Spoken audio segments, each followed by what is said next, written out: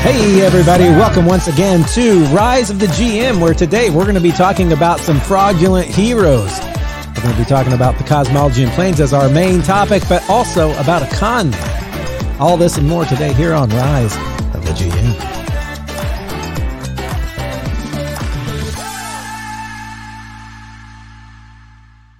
Well, guys, it is good to be back. I'm not even going to lie to you today. Adam and I, we're hitting it kind of seat of our pants. Lots been going on here today. Lots been going on there today. We both have kids in session. So if for some reason there's a small knock at the door or I look distracted and then a young man walks into this screen, that's my son. He's with me today. And then I think Adam has his kids as well. Yeah, and it's just, this is what happens when you're an awesome dad GM, right? Yeah. You have these times.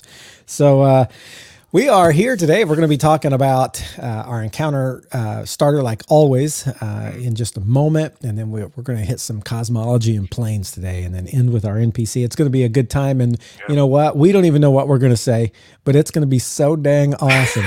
You're going to listen to this one twice, I think. Maybe not twice. All right. So I got to actually get to I'm the one reading the encounter today, and we are talking about some fraudulent heroes. Remember, this is the encounter starters, that just something to spark your idea of things you can throw into your campaign. And so this one's called The Price of Glory and Fame. So it starts off, a bag of bloody clothing is dropped off in town with a ransom note attached, and the garments are recognized as belonging to a famous party of adventurers who disappeared weeks ago, right? So the town knew about them, and now here's their bloody clothes. The party was last seen by the townsfolk fending off a vicious pack of monsters who were stealing their goods. So these monsters were coming to the town, looting everything, stealing everything, and the last time they saw these adventurers, the townsfolk saw them fighting the monsters. So that's a good thing, right? People around town can be heard lamenting the fate of these brave souls. There's much to talk about in that epic battle that ended when one of the adventurers chucked the bomb into the fray and smoke explosion. And when the smoke cleared, monsters were gone. So were the adventurers, right? Or no, the adventurers. Anyway, townsfolk, to them, the adventurers are heroes. In truth, though, they're frauds, right? The adventurers and the monsters worked together to stage the whole scene. The townspeople don't know that. First, the monsters harassed the towns, and then afterward, the party arrived and offered to save the day for a fee that was equal to the task of rescuing the entire populace. So this is no small fee. They bargained a high price, but the people gave everything they could because it was their town, right? And the con was almost a complete success. However, even after taking the money and making a clean escape, right? So they got the money after the monsters, after the bomb that killed all the monsters, they got the money and they left. Even after making that clean escape, the swindlers decided they weren't done swindling. Party of adventurers attempted to cut out the monsters' take. So they were supposed to split this with the monsters. That was the deal. They didn't. Some of the party members escaped with the money, but the monsters were able to capture a few of them and holding them for ransom in a cave outside of town. A hooded man approaches the PCs. This is the way this is all going to start. A hooded man approaches the PCs and asks for their help. He is one of the adventurers who escaped the grasp of the monsters, but instead of fleeing with his share of the money, he wants the PCs to help him rescue the other adventurers. So he must have some loyalty there, right, to these people. And he promises a reward to sweeten the pot. The hooded man asks that they set out immediately, wanting to get there. In traveling to the cave, the PCs are then ambushed by monsters that seem to have been tracking the hooded man. The hooded man immediately kills the creatures that look like the creature that looks like it's about to talk about the deal between the monsters and the other adventuring party.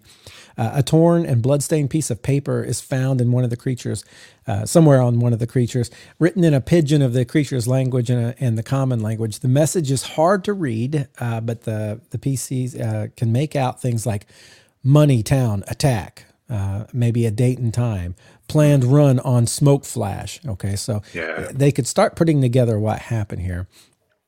PCs reach the cave, which should be as labyrinthine as the adventure requires. In the deepest section, the adventurers that the first adventuring party is tied up and the monster's leader is gloating over them. If the PCs confront him, he asks for a ransom and warns the PCs not to underestimate his intelligence or betray him like the other adventurers did. The hooded man's going to jump in and try and prevent the monster leader from saying too much. And so in this whole thing, the PCs might find the monster, might fight the monster leader and then find out more about the adventurer's treachery. The adventurers will attempt to bribe or kill them to keep them quiet. They don't want this to get out to the town or to the other towns that they might try to pull this on. Alternately, the PCs might pay the ransom and be given the adventurers, still tied up, with the option to blackmail them or do as they please to them. No matter what, the adventurers are full of resentment and will do anything to keep their treachery hidden.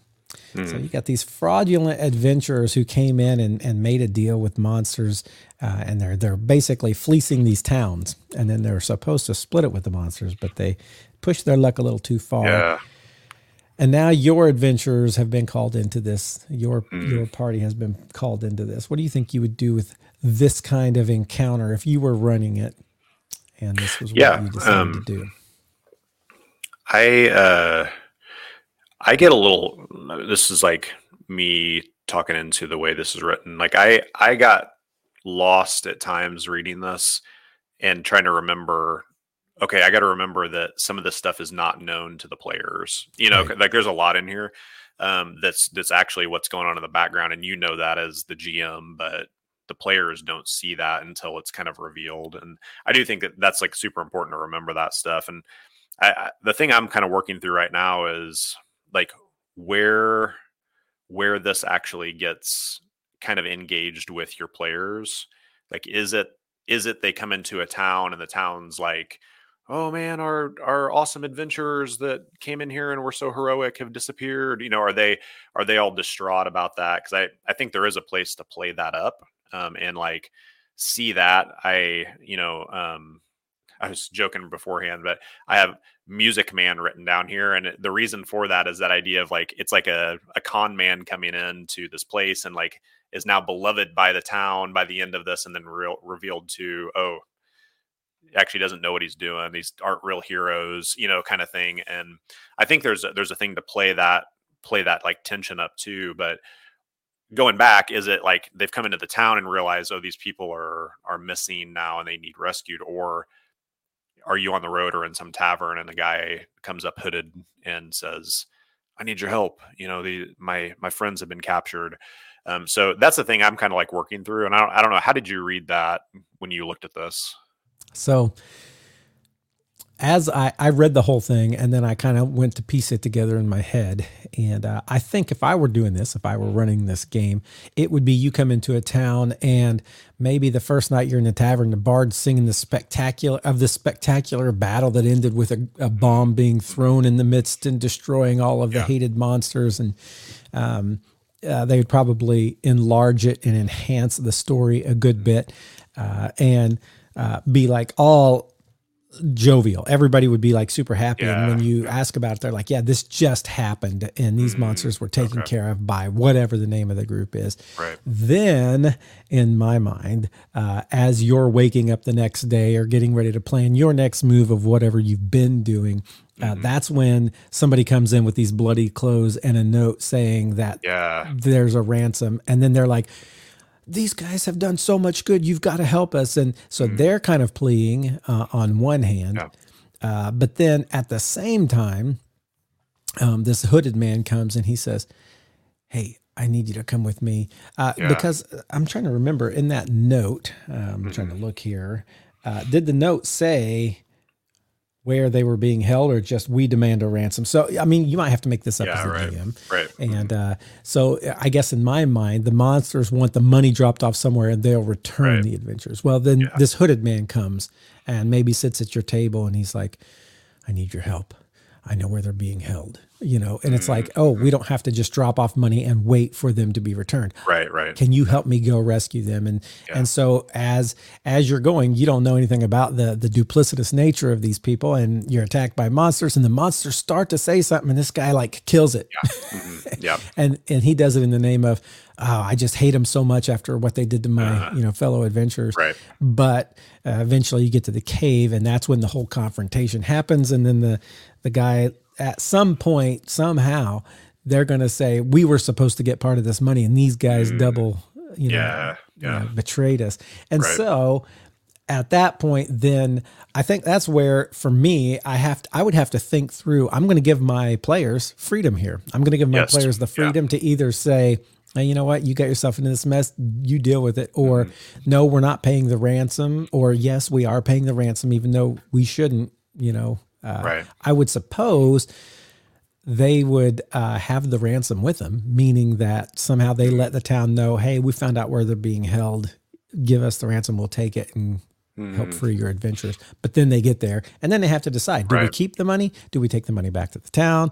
Do we pay the money and get these adventurers and then do something to them? Do we take them back to the town to serve justice? But the thing is, I don't want to lay out the possibilities. I don't want to say you could do this, this, or this. I would just like to, for me, the favorite part of this would be the decision. And so I would be like, oh, here's what happened. And then just sit there quietly and then watch them begin to debate among themselves. Because there's going to be somebody who's like, well, they got themselves into this mess. And there's going to be somebody who's like, oh no, we're good. We've got to save everybody, even these adventurers, and watch that whole thing unfold. So for me, that's where the fun would begin, in that conundrum once you're in the cave down deep and all of this is found out. And then you got the hooded guy standing there who looks like he's watching you. Do I take off? Do I run? Maybe he's standing by the door watching to see which way you look like you're going to lean, like he's ready to make his escape. Which way are the tides going there? Yeah. Right. And so then it comes down to, if you help them, what do you do for the town? How does this play? Do you let them go? Are these going to be adventurers you meet again later somewhere who said they were going to stop, but now they're pulling the same thing again in another town that you go down the road? Maybe I don't know, 6 sessions later, you run into this group again and you're like, you guys are still doing this. You've got to stop. Or who knows? Yeah. I like the that kind of the way you're thinking about, like with the town. I like that. I even wonder about, like, if they're traveling, they're going across country and they're even walking through town, visiting towns, and it's like, oh yes, these adventurers came in and helped us with, you're like hearing stories even several towns in advance, all of these heroic deeds, and you're like, man, these guys must be even more awesome than us. It's like they're taking care of everything we were supposed to do, So I don't think there's a PC party that would say that, though, that they're more awesome than us. Not likely. But my favorite part of this was, like, it was what you just said, was the end of the fact that there are options. I said, love the possible endings there, because that is really great to have that aspect of, here is a situation. I'm going to sit back and you're going to make a choice, kind of thing. And we're going to play from there. But there are a lot of possibilities there. And I think that's a really cool thing to put your players, your table, your PCs into, of like, what kind of party are you going to be, and I've had some of those in the recent game where I had no idea, and it was definitely like, do what you're going to do, figure it out together, and we're going to move from there. So that's been cool to see that. And very often when I run games, especially when I was first starting, there was one adventuring party solving all the problems in the world. And so I do think it's kind of neat to have this idea that there are other adventuring parties out there, and some of them are good and some of them aren't. And so I think it's fun to mix in, like you said, like have, several towns in advance. You keep hearing about these, and so you're like, oh, they must be something. And then you find out they're not, and they're bad. Right. And I love that idea of continuing to meet them down the road if they decide to let them go in any way, even with stern warning. These guys can seem so recalcitrant. They can be like, yeah, hey man, we see the error of our ways. We're going to stop. But then they do it again, and they're still doing it because that's who they are. But then at the same time, have other parties who are like kind of competing for like heroic nature in the world with you. I think we've had some campaigns where we're not the only, what was the Wanderers and who were the other ones? Travelers. The Travelers and the Wanderers, right? And so I think we were the Wanderers and they were the Travelers, and we were both fighting for glory. And Yeah, we didn't like them because they were actually good and good at what they did. Maybe we were fighting so that we were the best, and so having Yes. a group Yeah. like that and having a group that's out there causing trouble and Right. just having these other adventuring groups, it's a fun thing to do as a GM and for Hmm. your party. Yeah. I like the idea of, um, and we've talked about it before, but just the fact that like time does pass in the game, and it's not a it's not a video game where everybody's just standing around waiting to deliver their lines until you get there, kind of thing. Okay. So the when you choose, well, we're just going to walk away from this. Well, somebody's going to probably fight and something's going to happen, or we're going to save these adventurers and just let them go. Well, what are they doing? I mean, that's the thing I think it's worth like thinking of is what are they actually doing in the world while we're over here. Are they re-equipping and now they're doing the hustle again, or are they now good guys, or like what is that kind of thing, and being able This to play that. also So also gives you a chance to play with conceptions of monsters, good and bad, right? So yes, these yes, monsters, obviously your players are going to want to like attack and kill them because they're monsters after all, right?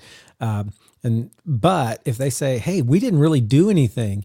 Yeah, we stole a few things from the town, and we'll give those back." Maybe they say that, but we didn't really attack anybody. We didn't do anything. We just kind of made a deal here to get some extra money.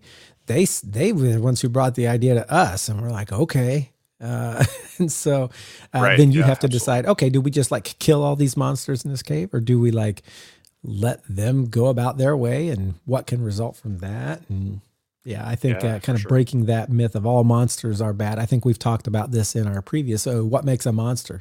What makes somebody a monster? right. Who's the more monster here, the party or the monsters who they were making this deal with? So, all good stuff that you can drop into your campaign, an encounter that can help you stem out into other areas down the road of your campaign, or it can be very self-contained, however you want to do it.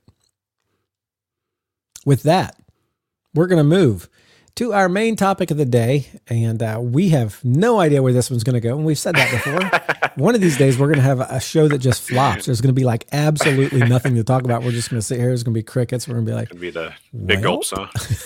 big gulps, huh? Well, So, see you later. cosmology and Yeah. planes and more. Oh my. What are we Yeah. talking about here, Adam? Yeah, just kind of talking, in terms we're in this world building series, and this is a piece of that. I think it's worth looking into. And when we talk about like the planes, we can think of like the like prime material plane is kind of generally, if we want to use those terms. Again, this is kind of fitting into the more D&D style of terminology. So it depends on what game you're playing, kind of thing too, and just know that. But prime material plane, is typically what or maybe our worlds are on. But then you have things maybe like the ethereal plane or the fire plane or the water plane, or these primordial planes of different things. And so that's like a piece of the universe, that your game is in. And the cosmology, kind of how those things connect together. And then I think like even like these deities in our fantasy games, or these gods that have powers within the world, those are all things that like kind of connect into this. And I think it's worth thinking of in your game, but also knowing like and kind of tempering that of if I was actually able to keep my party just like in the back streets of the city, it may come up, but I may not need to know like where the fire plane and the ethereal plane overlap and how you can get between them. And like I think that's an important thing to remember too when in our planning is what's the scope of the game. And it may be nice to know like, oh well, some of these people in the back alleys are worshiping whatever, and that could like play a role in this game. But I may not need to know like how the cosmos work if I'm keeping it pretty urban. But as we kind of bring the scope out where it gets more epic, more heroic, those kind of things, I think it gets a little more important to know those, especially when you get like really powerful magic people who can start walking between the planes, and things like that. Right. Like it gets real, there. And I think it's worth like knowing at least a little bit how that works. I think a lot of the principles stay the same. We've talked about in just world building, even Matthew, you had that illustration. You talked about how like a video game renders, and it's like the whole game is not rendered out. This where you're at is rendered. And I think that's like a good principle to think in terms of this too. But I thought it was worth having a conversation, about how we've used that and like why we see that to be of importance. But I did just kind of want to like disclaim that to begin with of you may be playing a game, Ascending GMs, where it doesn't matter all that much. And if you have like some broad strokes, you're going to be in a good place. But it may be a thing where you're like, no, I want to do like planar jumping. This is the game, is to go between these things, and that's you're going to need a little more detail in that. So, any thoughts Yeah. kind of initially on that, Matthew? When you first start as a GM, I think it's like anything. So when you're a child and you're first learning to draw, you start by you put your paper over top of a picture and you trace. And nobody in like art would be like, oh, they're creating art. But you have to like begin to learn coordination of your hand and begin to learn what kinds of poses and things you can draw. Later, you will have it to the side and you will kind of look at that and draw what you see. And then at some point you get good enough that you begin to draw stuff just out of your head. That's kind of the same with GMing, right? So you start GMing and you're just kind of tracing what is in this module. And so you may use whatever they have in there. And then at some point you begin to kind of look at other games going on and you're like, okay, I'm going to do something like what he's doing because that's cool. And then at some point you get to where you're making games and plots and stuff out of your head, just like an artist. And then you become a true GM artist. But in all of that, I think most of us start off, unless it's in the module that we're looking at, there's planar stuff. Most of us, our planar knowledge has to do with here and not here. Yeah. And so, you're using what is that spell where you shoot and it's like all the colors of the rainbow and you roll to see what happens on it? Prismatic spray. Prismatic spray. Yeah. One of those is you go to another dimension, right? Right. When I first started doing this and I would roll that number and Eric would be sent to another dimension, I didn't have another dimension in mind. He was just not here. So unfortunately for Eric, whenever that happened, he was just sitting there watching the rest of us play until he could come back, which seemed to happen a lot. Yeah. For Eric. But anyway, that was the extent of my planar knowledge. My planar knowledge was you're here or you're somewhere else that we're not thinking about and you just sit there. Mm-hmm. And the less I knew it was going to be like, oh, this is something fire. And then the extent of that was, oh yeah, the hole opens and fire pours out, and it's super hot. If you go in there, you're going to die pretty quick. That kind of thing. That was the extent of my planar knowledge. Then as I got further in my GM, on my GM road, I began to kind of, look around and somebody would talk about like, oh, the plane of the Fae. And I'm like, oh, that'd be kind of fun to like, not just think about it's there, but like, let's have my characters go in and while they're in there, they're going to have an encounter. So what would they encounter in Fae and what would the rules be? Blah, blah, blah. And then the same thing with maybe, when I first started and, what's the one where you got to have a sword that has ghost touch to hit it? What's the ethereal plane? Ethereal, yeah. And so if I was going to have somebody go into the ethereal plane, what kinds of things would they encounter? What would that be like? And what would it be like to be in the ethereal plane? These ethereal things come to our plane and you can't always hit them unless you have a ghost touch weapon. Right. But what would happen if you went there? And so I got that. And then I got to where I was making up some bigger scope of planar adventures in that, like with this last one, I talked about us going to Occipitus, the 400 and whatever level of hell. They went to this plane and you guys spent a good amount of time on this plane and you encountered a lot of environment and each other and that sort of stuff. So it's the same as, you start little here and other, and then you get a little more and you get a little more. And then at some point you're going to start thinking about like, how do all of these cosmologies stack? Where are they in relation to one another? Or is that even fruitful to think about it like that? Yeah. I think it's really, you mentioned like modules and things. And if we're thinking like strictly like planar. I think there's a place for us to like create totally, but there's a lot made, and if you want to use like the official stuff, like there's a lot out there, more than actually, I will say, I have not read all that. I get my mind kind of twisted sometimes when I'm thinking about that stuff, but there's a lot of just like official content that you can Right. make And use there of, are whether some yeah. GMs who love Hmm. the idea of cosmologies Yeah. and like they love to read all of that. And then that Hmm. plays into their game a lot more. And, Yeah. you may be one of those people from the very beginning. You get that, that book about cosmologies and planes and you begin to just read it because it's so Yeah. interesting to you. And then, of course, that's going to seep in to your game a lot more than Absolutely. it does Yeah. to someone like mine, where it was like not until the prismatic spray happened did I even think about planes. Yeah.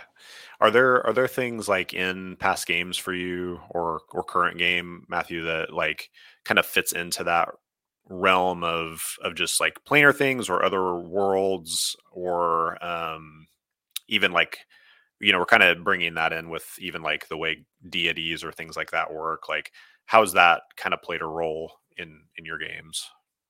Well, like I said, most of my games, especially starting out, were not too cosmology centered. We Right. were on the material plane 99.9% of the time, and there was an occasional burst where you got sent somewhere else. Yep.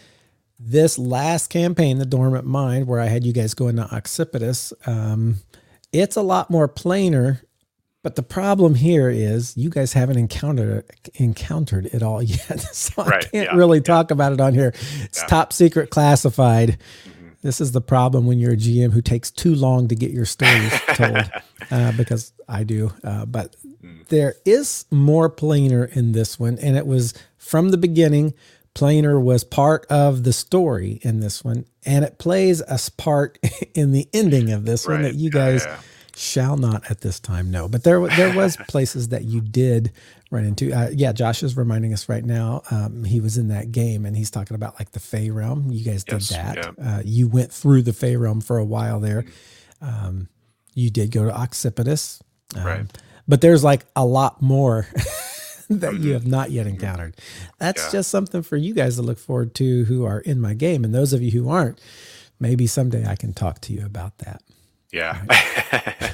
But other than that, I can't say that the different realms have played a ton in my games. Hmm. Yeah. And that's the thing, I think, like, we're probably kind of both coming more on that side of the continuum where like I've played some games that were like they were planar oriented, and it was super fun. And I think that's, again, it's just like, what is the scope of what you're wanting to do, kind of thing. And it is a different feel. I almost, when we get really planar for me, um, it actually, for me, the game, and I like it in its place, but it almost is coming closer to sci-fi for me sometimes when for some reason the planes feel more that direction than it does fantasy. And that's me. I don't want to like put that on everybody, but it kind of bridges in a little bit for me where For you me, get it to depends if it's elemental or mm, religious in some sort of way. So right. like, those areas of hell or like Mhm. fire realms Yeah. Yeah. or, ethereal realms, Right. even that all feels still fantasy to me. Okay. I'm not sure what would feel sci-fi. Yeah. I think for me, it's when you get to places where maybe people from different planes are interacting like peacefully. It feels like The Star Wars when Galactic you're like Empire. in the you're like you're in I don't know enough Star Wars, unfortunately, but you're in the bar The with all the J.R.R. aliens. Tolkien guy who was Sorry. like Lord of the Rings now I shows the Yeah, yeah. part where he has no knowledge. I enjoy Star Wars. I don't know what to say, but you're in the bar and all the aliens are there, kind of thing. So I'm Right. I'm I'm diverging, but I think there's like a place, like I'm just trying to say, with like your scope of your game, what the theme is, and um, for me, like I do like having that to be there, but I definitely, for the most part, fall into that like here or there, and here is very detailed, and there is kind of nebulous, generally, kind of thing. But in my more recent game, the way it's played a role is more the point being what's trying to be gotten across is more about like what's going on with the gods than it is with really trying to make a detail of like the land out there, kind of thing. And it's not played a huge role in the like micro story for you all, or a lot of being talked about. And I'm trying to figure out how much to give there, but um, there's a semi like in the back of my mind with all what we're doing right now. There's a semi like creation story in some ways taking place that's kind of driving some of the things. And what the players do know is, that there were titans that were ravaging the land and they were bound by those gods. But then those gods left their avatars, but kind of pulled out of the prime, the prime plane kind of thing. And that's about all they know, but all that but that there is this place of like, okay, where are they residing? And is that accessible? And those are kind of questions I have to ask myself in that too. In past games, there have been things where I really like the idea of things being bound. So I guess sticking with this game, there was that point where you all kind of got a glimpse of the fire plane through a little teleport box kind of thing. And you also connected that with one of the titans that you managed to see the bindings of, knowing that that's like connected there, and so the fire plane definitely is connected to the game and has been seen and experienced to really small amount kind of deal. But I kind of going back to that, I really like things that are like imprisoned, bound, or exiled. Like those things for some reason always grip me as like a storyteller. So I have the thing like the Titans being bound. My other game, the Impending Doom, it was an ancient dragon that was trying to be released, kind of deal. Or in my first game, it was connected to like a powerful item that had been kind of thrown into there. Using that term again, it's like it's out there somewhere, Right. Like we got it out of our world but now people want it back, kind of thing. And so a lot of times like planes play that role for me. I think even more so than like the travel, but there is that place for that too. Yeah, I think you said something about like most of the time you deal with any kind of planar stuff, it deals with the gods. I think that happens for me too, probably because it's a very not sci-fi, a more fantasy Right. sort of idea.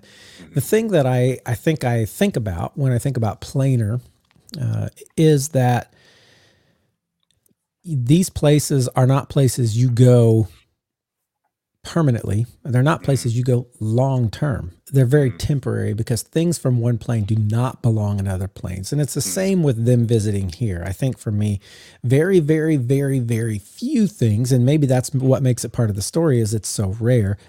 Very few things come from a plane and spend any amount of connected time on this plane.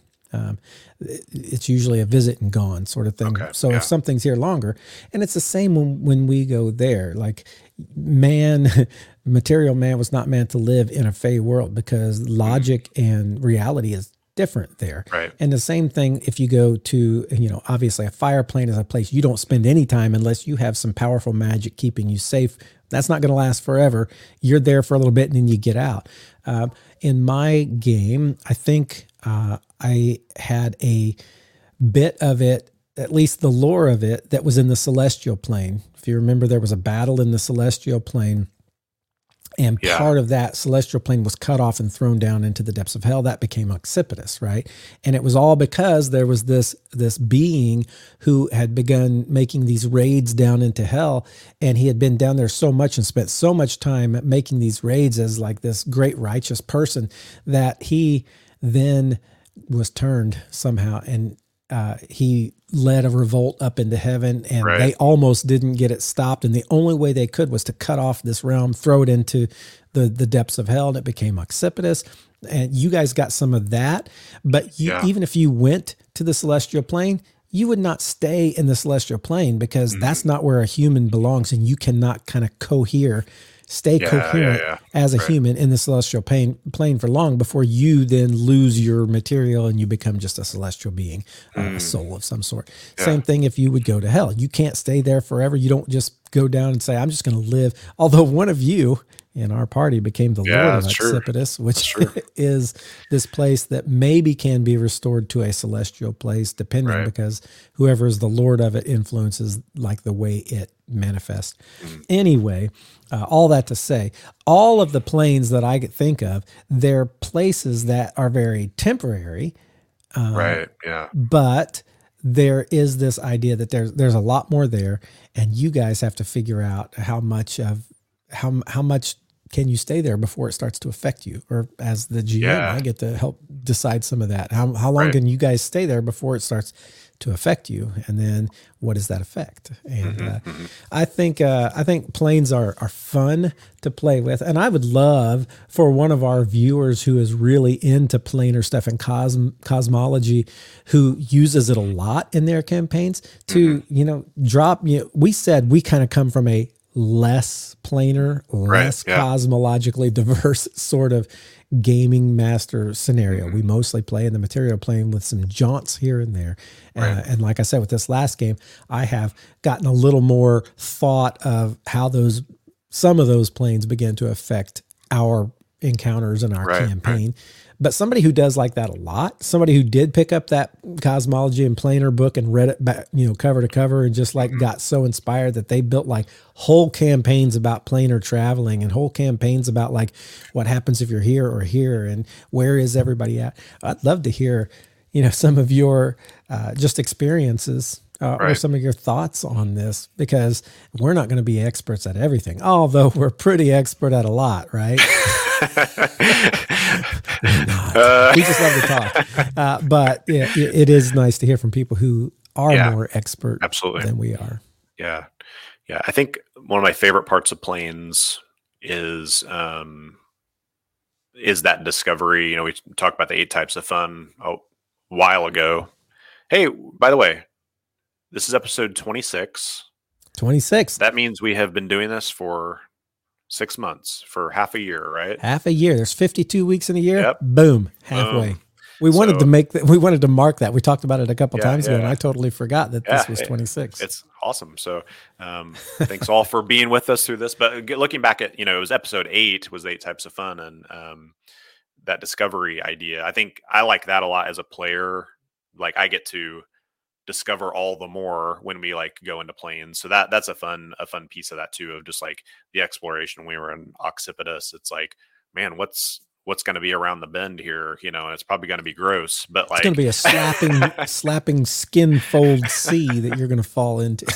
oh man. That is a fun piece of that. So kind of like turning a little bit, because we've touched a little bit on like gods and deities and things like that in our games.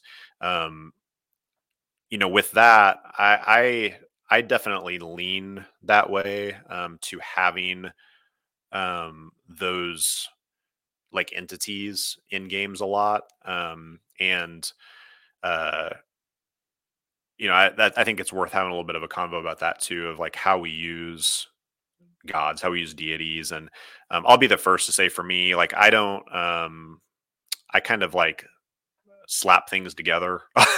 A lot of times I have too many influences and I've played too many systems, and it gets confusing sometimes of like, wait, who's in this? And um I just chalk that up to, this is the world we're in, of like, if I accidentally pulled a Pathfinder god into a bunch of Forgotten Realms ones, it's gonna just be fine. But that's me. Again, I'm not necessarily needing to be that specific with what I do, but the I feel like that, especially in the kind of driving maybe a quest forward a lot of times, lately for me at least, has been, if nothing else, like the oracle idea of giving wisdom to like what's the next step kind of thing.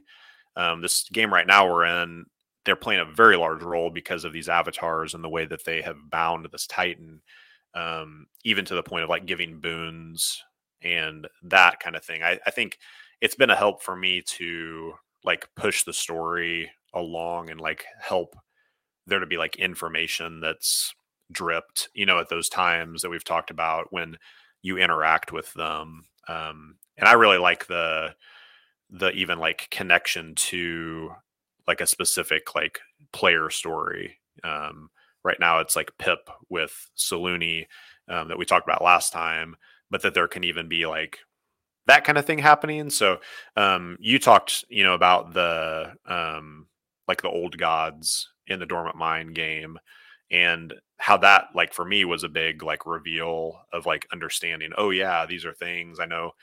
Josh is in the chat, and I'll give a shout out to Arafel. His character is like connected deeply in that way. But is that like, does that tend to be a pretty strong thing for you, Matthew, with like just bringing in like deities and things like that? Or is it kind of, I guess, how have you done that? So not every game, a lot of games. So if you remember back the Oracle of Order, it was about prophecy. It was about the Emperor. It was about madness, but it was all human. Right. I don't think there was any gods anywhere in that one. And really, it wasn't until I got to this one, like the Blood of the Kings, the 9 moons. There was no gods there. That was just they found a way to teleport to these different places, and there was men in power, men in power in different places, that kind of thing. It was this one that I really started playing a lot with gods and the planes and those ties to that. And I would say that it depends on your character. Certain characters love the idea of like having a connection, being the favored champion of a god, or being like the vessel of a god, or having some sort of secret, not secret, but some sort of communication that they can have with the god. So Josh with Arafel, or Kairos, I should say, Kairos, with Arafel in this one. And I think Chris's character in most of our games loves that same sort of thing. So he played a guy named Silas in one of your games. Who was he? His god was the sun god. I can't even remember. Palor, maybe. Maybe did Palor, and then now, Pip he's actually gotten with a couple different ones, Havilar and then Salona. Havilar's not really a god. But anyway, but like in even in my game, I think that is something that's of interest to him strongly. But then there's others who just they like that the gods are out there, but they're not looking to make any connection to a single god. They don't mind having encounters with and being important enough to be noticed by the gods, but they're not the kinds of characters that get like an identity piece from this connection to a god. And I think that's some of our players too. And so I think just like anything, players are all different, and different things matter to them, and different things make it fun. So for you, exploring these celestial planes is one thing, but you're not necessarily looking to, when you met Arafel, you didn't like think, oh my goodness, I am like her number one disciple, and she is going to communicate through me. Yeah. So poor Josh, she's actually communicating through, Sylvia, right? Yeah. Although Josh's character Kairos has made an impression in her godhood mind. She does recognize who he is. She has communicated with him, I believe. Right. Yeah. There is hope yet. But, that's a good point too. Like even, if it's playing a role in your game, that remembering those player types and what they care about, is like, I don't need to push like, oh, you're going to be the the vessel of this person. If they're like, I just really want to crack orc skulls with an axe, like, it's like, cool, let's like, and just paying attention to that. So that is a good point in that, for sure. But like, there was a game, and I don't remember who ran it. Might have been you. I'm trying to think, but anyway, the Raven Queen was a big part. It was when I was a tiefling. Anyway, like I really took like an identity piece from that. I began to think, oh yeah, because she was all about, I'm trying to remember now. She was all about like death happening the proper way. Oh And so anything undead was an abomination to her, and like these people who were doing something. And I like made it, it became like a big mission of mine to kill the magic people for, you know, and the people who were causing this undead, because Right, I yeah. was identifying so strongly with like the fact that there had been, I don't know if there was even a visitation or somehow I had gotten connected with the Raven Queen, and that just seemed cool to me. And so that right. began to influence the way I developed and the things that became important to my character. So again, we're getting into gods, because in that game, I don't think I did any planar. I never saw into a godly plane or anything like that. But that's the next step, I think, is to sometimes be kind of called into that plane, or to have them visit this plane. And again, I don't know enough about the. I do think that there's a place for the person who's like, hey, I want to make sure that cosmologically and planar, I've got all the right gods that are in this system, and I know how they all relate to one another, and that's part of the fun for them, is playing within that system. And then there's people like you and me who are like, hey, this person seems awesome. I know they're from Pathfinder. I'm going to shove them in here, and then this person's from a video game that I once saw. I'm going to make them a god, and I'm going to take this person, and here's all your gods. So for sure. It's good. It's good both ways, just to put it on you as a GM. And that's part of it, is you figuring out, who am I as a GM? What do I love? Yep. Yeah. Put that together, be consistent. Yeah. There's lots of opportunity. You know, if you're like digging into that, man, I want some planes involved in my game, or to bring in some of these like deities from these games. Like there's so much, so many resources out there. You can pull that up online pretty easily and find that, do some reading, and let it spark interest, you know, and let kind of drive you forward into like, what's actually good for my game, what's gonna be gripping for my players, kind of thing. So definitely let this be part of your world building, though. As you're planning everything at the very beginning, think about, how am I going to introduce cosmology and planes? With that, though, I think we're going to move on to our NPC for the day. This person that you could drop into a game, and we got us a good one today. Who is it? Yes, this is Gerard Marriott. I'm going to give him Gerard because he's got 2 R's instead of Jared. Gerard. He's the charismatic pretender. And I can only assume this is a Friends reference. I can't think it's anything else. How you doing? That's with a capital U. That's his line. He would say, how you doing? How you doing? Little Joey Tribbiani there. But his appearance, his dazzling smile and long locks of golden brown hair make women weak in the knees. Twinkling green eyes show a hint of amusement. Breeches complement a silken blouse, which reveals a manly, hairy chest. Role-playing. Gerard is quick-witted with an easy air about him. A disarming smile is always on his face, and nothing seems to bother him. Outwardly, he's a flatterer and a smooth talker, but underneath, Gerard is playing for his next big score. He gives a good story, but's quick to fold under pressure. He has few scruples beyond ensuring his own survival. Apparent lack of intelligence is just a play on his part.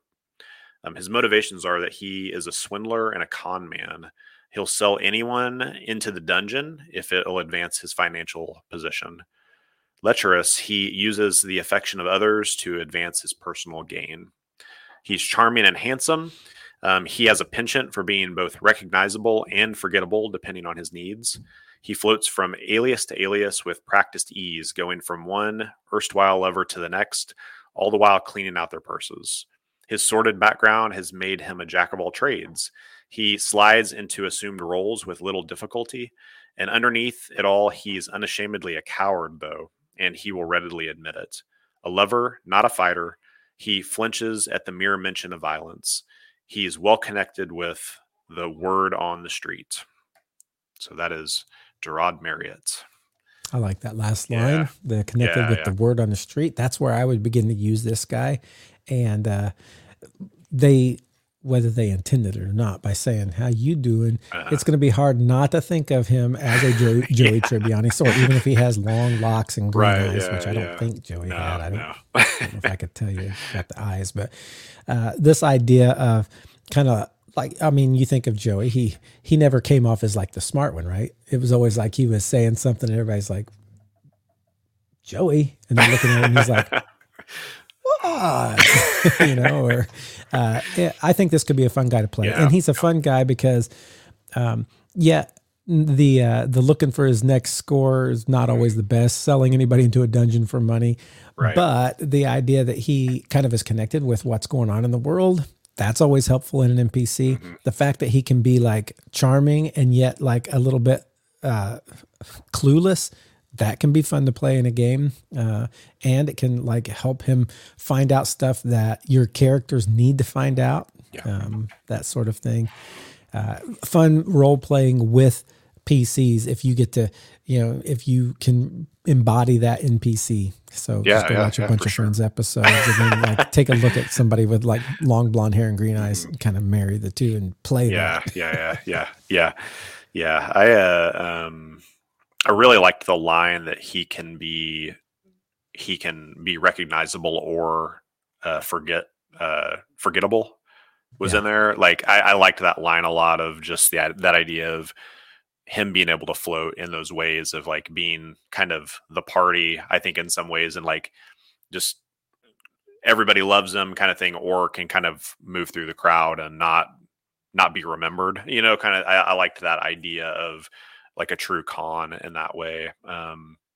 I wondered, like, something I was thinking about this week as I was thinking about this guy is what it would be like.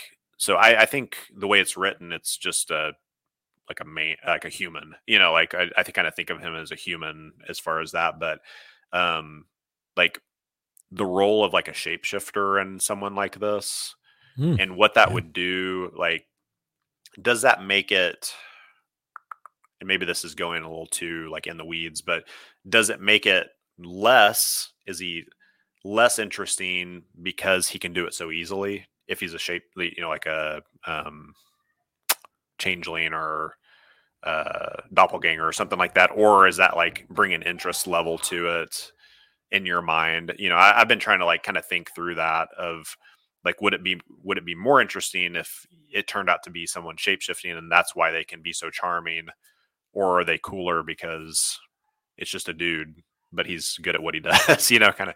I don't know, what do you think about that? I have a love of shapeshifters and changelings, doppelgangers all around. Always fascinating to me, and I don't think you can use too many of them. Everyone's a changeling. I don't think there should be a lot in the world. Right. I think what makes a doppelganger or a changeling like so terribly interesting is the fact that there's like hardly any, if any, of them that anybody even knows about. Because if everybody was, who cares? Everybody could be anybody.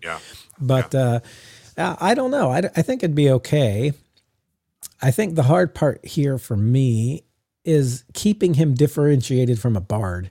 Because anytime you see somebody who's like charming and, good looking, and that's kind of what I always think of when I think of the bard. The bard is that guy. Right. He's got the face, he's the face from A-Team. He's Face Man. He's the guy who's like always out there. He's like trying to charm everybody. He's never Murdoch. That's not the bard. The bard is the charismatic guy. And so it would be, for me, keeping this guy somehow separate from the bard. And maybe it's that he is, thicker and more burly and has a more hairy chest than your typical bard. But, when they say he wears a silk blouse and breeches, I'm like, it's starting to sound like a bard. Yeah, right. I don't know. A person like in the game not Dormine, Jade Masks game, there was a guy that you guys came across that he was a magic user, and he was an enchanter kind of thing of enchanter. He was doing like basically enchanting people to, whether it was like domination or just charm, was the kind of thing. But he was Jim Jones and a bunch of people, right? Yeah. I mean, you guys, they really didn't have any any choice at all, of like this kind of brainwashing that was going on. But when you went to that like trading post that was on the edge of the kingdom and show up and like everybody's just kind of mindlessly, except for the kids were immune to it. And that's kind of how it came out, was like, no, they're acting really weird ever since that guy came, kind of thing. And that was really interesting. I think about that guy in terms of the way that this seems like it plays too. Of he had some like natural charm, but that natural charm led to him being able to use the magical charm that he had, and like how that could kind of, because he was just living it up. Like, well, got my own personal place to live and food on the table, and everybody just does my bidding, kind of thing. And so I think that could be an interesting like antagonist, but not necessarily. Again, this isn't one of those. He's not going to fight you. The way this is Right. written, it's like as soon as the swords come out, he's like, "Nope, I'm done." It's like I got nothing. I give. What do you I'll guys walk want? away, kind of thing. Right. Yeah, what can I give you? So, which I think is sometimes refreshing too. It's like not everybody should fight to the death every time you put them against, kind of thing. People are going to give up. People are going to run away. People are going to just choose not to because they're scared, or smart. In a lot of cases, as your players get more experienced and higher level, it's like more people should be not trying to fight these people, because they're just too powerful. But yeah, I thought he was pretty interesting. One more thing, I just think he once again could fit into that encounter, that we talked about earlier. Of this easily could be, especially when you're talking about people who are fake fighting monsters. It's not really a battle that's happening. They're just Mhm. acting like it. Sounds right up a guy's alley who, wants to con everybody and refuses to fight. And maybe if he's a changeling, he comes from a different plane. So we just bring it Oh, all together. look at that. Tying it up with a bow. Oh yeah. Yeah, no, I never thought about that, but yes, Mm, very much could be part of that adventuring yeah. party, and Right. good NPC, good Yeah, NPC to drop into a campaign again, to use or to have for as sure. part of your repertoire. Yeah, What do we got in the absolutely. haversack this week, Adam? We have a lot in the haversack, and some Haversack of is it, full. apologies to anybody who we don't get to. Josh mentioned reminds me of the professor who teaches dark arts in the Chamber of Secrets. I actually thought about that. It's I cannot remember his name either, but he's like the charmer guy. Let's see, finish Aura 438. I found shapeshifters work best a neutral player. Villains, I found they are difficult to maintain, especially once the party finds out. Yeah, an unknown party, uh, it's led to good games. That's a good point there too, of like letting them kind of be neutral and more mysterious rather than that. I remember one time having, I think it was a doppelganger that ended up being like, there was a fight and it was like, well, this is kind of lame. Like once it went to the fight, it was like, this is not actually fun anymore. So that's a really good point there. Thank you. Um, Haversack. Yeah. So we're a little tighter on time today, but so apologies if we don't get to your question, because it is bursting. I never knew that a haversack could be so full. Um, we'll jump in here. We've got to start out. We've got one from Josh Morton, and he's asking about CR. So we got the short of it is, how does CR work? He says, "Hey guys, question of the day. I've been helping one of my players, Taylor, out in starting up her own campaign, which is awesome. Good job doing that, helping her along. That's cool that Taylor's starting that. But he says, I'm struggling to explain how CR works within the realm of 5e. Can you help us out and explain this for us? Thanks, Joshua Morton." I don't know. So I laugh because things I'll say is like, I will never feel like CR is not an exact science in my brain by any means. It's a There are so many, guideline. it's a guideline, and there are so many variables to it. And like looking back, and I'm I'm probably going to get corrected on some of this stuff, but so we kind of came in 3.5 to D&D, and it was interesting to me when I first started running, thinking in terms of, I was like, oh, this is a CR 10 monster, so my 4 10 level characters should be able to go against that, which is true. But then realizing later that there was this understanding of like, well, that's not just like hope they have a 50% chance of, surviving in this. It's like, no, what it's actually supposed to do is take like 20% of the resources. And that like totally was like, oh, well, that makes a lot more sense of why they're like destroying these people. But yeah, they use like 20% of their spells or their HP or their whatever kind of deal. And I think it's important to like remember some of that too when we're thinking about CR. Is it's not like, okay, if I have a 5th level party of 4 people and I put a CR5, then it's going to be this massive brawl. It may not be, kind of thing. So it gets a little weird, especially you start giving out items. If you play it a certain way, depending on abilities, like that's going to be lesser or tougher, kind of situation. Where do they fight them? Have they already dealt with some things prior to this? Or is it the first thing and the only thing for the day? That's going to look different kind of deal. So there's a lot of variables in there, but I like to bring that idea, even if I've not specifically seen it in 5e stated, and maybe, and I just haven't seen it, where it's that idea of like 20% of your resources is eaten by this. That may not be exactly the way they're thinking. But I do think the idea of the guideline is good, where it's like, okay, I'm going to start kind of testing the waters maybe as a new GM and putting up this CR level against my players and see how they do. And I think there's some ways to tweak that too. But like Matthew, I saw you lean forward, so I wanted to give a spot there for a second. Yeah. Oh, the old lean gives you my nonverbal. I think a big thing when I was first starting was I had this idea that, okay, like you said, okay, I've got 4 5th level characters. I'm going to find, okay, a 5th level monster. Boom, I put that in. Oh, they beat that so easy. That doesn't seem right. So I'm just going to increase that CR and I'm going to get it. So I get, a higher CR and they still beat it. And I wasn't thinking about a couple things. One of them was that it's supposed to be that you run through an amount of resources meaning their magic and their health points, how much they're going to have left. So some things to think about.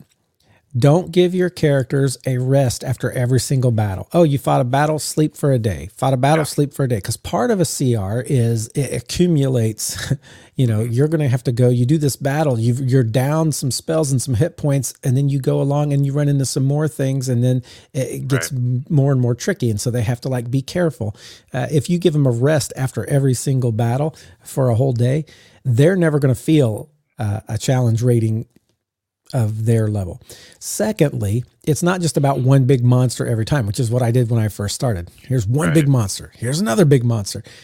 But it changes depending, you can have something with a lower CR rating, but if you have 4 or 5 of them and they're working together, that's going to be harder because you can only attack one thing at a time. If you have one thing and everybody's attacking it, that thing only gets one attack. That's going to be much different than even if you have 3 things of a lower level and everybody attacks one of those things, but they all get attacks back. So there's 3 attacks coming back instead of 1 attack coming back, and maybe more depending if they, how they fight.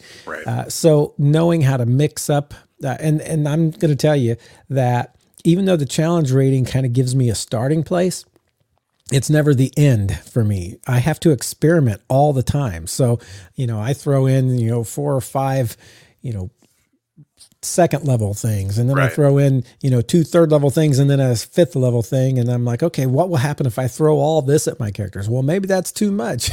And I see it in the middle of the fight. I have to be able to adjust to that somehow in the way I do tactics. Or I get there and it's not enough. I have to know, how do I bring more into this next time when we're fighting? How do I? And of course, this is all going to depend also on how liberal of a GM you are at giving out extra gifts, Right. stuff, Yeah. somebody who just sticks right to the level chart and gives you no extra magic items and gives you no extra feats and stuff like that. They might be able to depend on that a little more. But I've always been the guy who I think part of rewarding my players is giving them extra magic things and extra Right. weapons and extra feats and this and that. And then at some point they're going to get so powerful it doesn't matter. You're going to be throwing monsters that are a much higher challenge Yeah. Yeah. rating Yeah. at them, and they're Right. still going to be like taking care of them. And you have to remember, yes, this is just one fight of many, and this is some of their resources. And there's times where you want them to fear death, and you're going to like have something that's so much higher than them, Yeah. and they're going to be like, "Oh my goodness, we barely made it out alive." Hmm. So there's a whole bunch of things that go in, and I know I just threw out like a ton of different permutations, but Yeah. challenge rating is really one of those things that as you do more, you begin to get a better feel Hmm. for the makeup of an enemy party. They're not Yeah. always a party, but like the Right. enemy battle Yeah. that comes. Yeah. For sure. Yeah. Just I'm looking at the chat here, but with Thai Hotel, this makes our Salt Marsh stuff make a lot more sense. It's been quite a grind of a dungeon. Yeah. I think some of that understanding helps just to kind of understand how those play. Fiendish Aura, I see CR as a useful tool, but not as an end all be all. Right. Yes. Had five. I love this. I had five.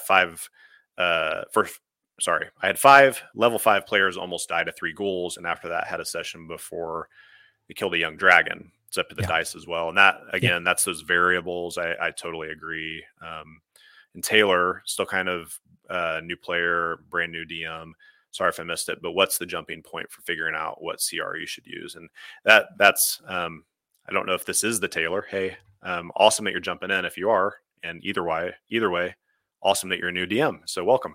But the really basic idea is it's like CR is if you have like 4 third level characters, then like a CR3 would be a balanced encounter for that. So if this is probably not right, but like an ogre, kind of thing. If an ogre is a CR3, that'd be a nice challenge according to the CR rules for 4 third level characters. So that's kind of the basic jumping off. But again, we're all kind of agreeing it's a good tool, it's a good guideline, but there are a lot of variables that go into that. And something I would recommend, even more than just trying to like calculate it out. There's a couple resources. One is that even like in D&D Beyond, if we're talking 5e specifically in this question, D&D Beyond has a beta like encounter builder, and I actually don't agree with the way that it calculates for my game, at least. Like, I tend to give out a lot of gifts and they're overpowered probably, but it doesn't always match up the exact way. I probably throw a lot more quote deadly encounters at them than what you should, but they deal with it fine. But the beta thing is a pretty good help to the guideline. It helps to kind of understand how enemies compound, where it's like, 2 CR3s, what that kind of becomes, and how like deadly it would look to your party. So that's a way to use that. A thing I have not used but looks like really helpful, and it's kind of in the same vein, is actually called Kobold Plus Fight Club. You can just Google that, Kobold Plus Fight Club, and it's a way to like throw in just different monsters and things like that, and it kind of adds up like what that looks like.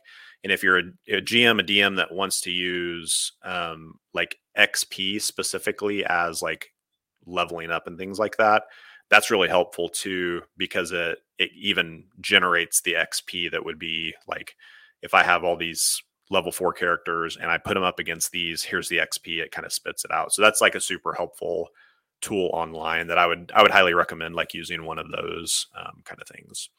I don't know if you've brought up your like the Pathfinder thing before. Did that kind of do that too, Matthew, when you were using So that? I had a separate program called Combat Manager, and they made one for Pathfinder, and they made one for D&D 3.5. And when I say they, I mean a guy somewhere made this, Yeah. put it up. It was a pretty small little program. I think it was free, but I don't know if he's continuing that with, as Mm, D&D has moved online and they've got all their other stuff.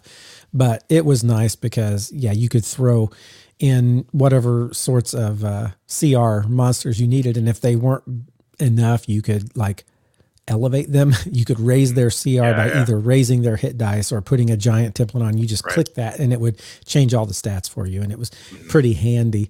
Yeah. I wish he was still doing stuff like that because for me, I like the flexibility of being able to change things Right. and he made that possible. Yeah. Yeah. I think though, as a GM, the big thing is don't be afraid to build in that flexibility yourself. If you're playing and it seems like your people are just beating down the enemies, Mhm. that's not very fun. As fun Yeah. as it sounds, sometimes it is. Yeah. Like we have one guy who he just wanted to like wipe out swaths of people with one hit, and Mhm. so I put him on this roll with 300 kobolds, and he Right. just went crazy as a wizard, just like blasting, Yeah. killing them, and that was fun for him. But sometimes if it's too easy, that's not fun. If it's too hard, that's not fun. And so as a GM, keep your finger on the pulse of the game and the players. Yeah. And that doesn't mean that you just totally nerf the monster if it like if they're sometimes they have to be afraid for their life and they have to know to run or Yeah. die, Yeah. and that's okay too. But sometimes you don't want that to happen, and so you need to know, how do I with tactics make some of the enemies like give up at a certain point or Right. run at a certain point instead of fighting to the death everything, or how do I know when this is too easy and so I have to bring in other monsters, something kicks down the door and like 5 more flood in, because I need that because they're just wiping the floor with them. So Yeah. as a GM, don't be afraid to like do what you have to do to make it fun. Remember, the whole ultimate goal of this thing that we do called gaming is to build fun stories together. Yeah. And it's no fun if they just beat everything with no trouble, and it's no fun if they die at the first hit of everything Yeah. you bring to them. That's no fun either. So it's somewhere in the middle. Yeah. And as a GM, when you're first starting, feels a little bit more daunting than it is, but just start by plugging in some things that seem about right CR wise, and then think, okay, I can adjust Mhm. this on the fly if I have to. I can bring in more. For sure. I can give this thing a few more hit points than it had to start. That kind Yeah. of thing. Yeah. That's a good, I think kind of to end here before we have to jump off, like Phoenix Aura brought up that opinion on changing health for monsters. When it comes to little fights, I use set health bosses. However, the death is when the fight seems to begin to be dull. I found it keeps the fight fun. And Right. I do like, I'm agreeing, with both of you too. Like I think there's points, and I have a little bit of a head canon in that too. Maybe I'm just trying to justify, but I'm like, not every human can take a punch the same way, and like maybe not every goblin has 7 health. Some of them have 3, some of them have 12, and I do, I think like the pacing of the battle, that is a thing where you start to look around and, all right, 3 people are like twiddling on their phones because we've been fighting this, you know, whatever forever, kind of deal. And I think that's important to pay attention to. Of also, like, if they're striking the goblin and it's like, man, they needed 1 more HP, I'm probably going to kill it. It's like, yeah, you cut it in half and you move on, kind of thing, of trying to make that more dynamic than that. Or um I think less times, but sometimes it's like, wow, this thing's getting annihilated. Maybe we should raise the HP a little bit. So I'm willing to do that, in the moment, kind of thing. But I want to be consistent with it too, where it's not just like, oh well, I'm just pulling the rug out from under people when they think they're about to win either. So I think that's important. Just for like one more thing on the CR, I think if you're building that, um, be cool with like testing it out, trying this out. Okay, that was like super easy. We can learn from that next time, maybe know how to add things in to make it a little bit stronger. So hopefully that's helpful. Again, we got a lot of stuff in the haversack, but we're going to need to We're going hold to hold off on till to some of next that. time. Yeah. Yeah, we're not going to throw it away. The haversack Yeah. can luckily hold more than it looks like. So we're going to hold on to that. Yeah. We are both a little crunched for time today, so we're going to go ahead and end here. But we are thankful that you guys joined us here for Cosmology and Planes. We're continuing in the world building. What are we talking about next time, Adam? Actually, next time we're moving away from world building, but we're going to have a guest, Josh Morton, who is in the chat today, talking about new gaming experience, new jamming experience. All right, so new gaming, new GMing experience talk with guest host Josh Morton. Next time, be sure to join us here on Rise of the GM. Thanks all for being a part of it.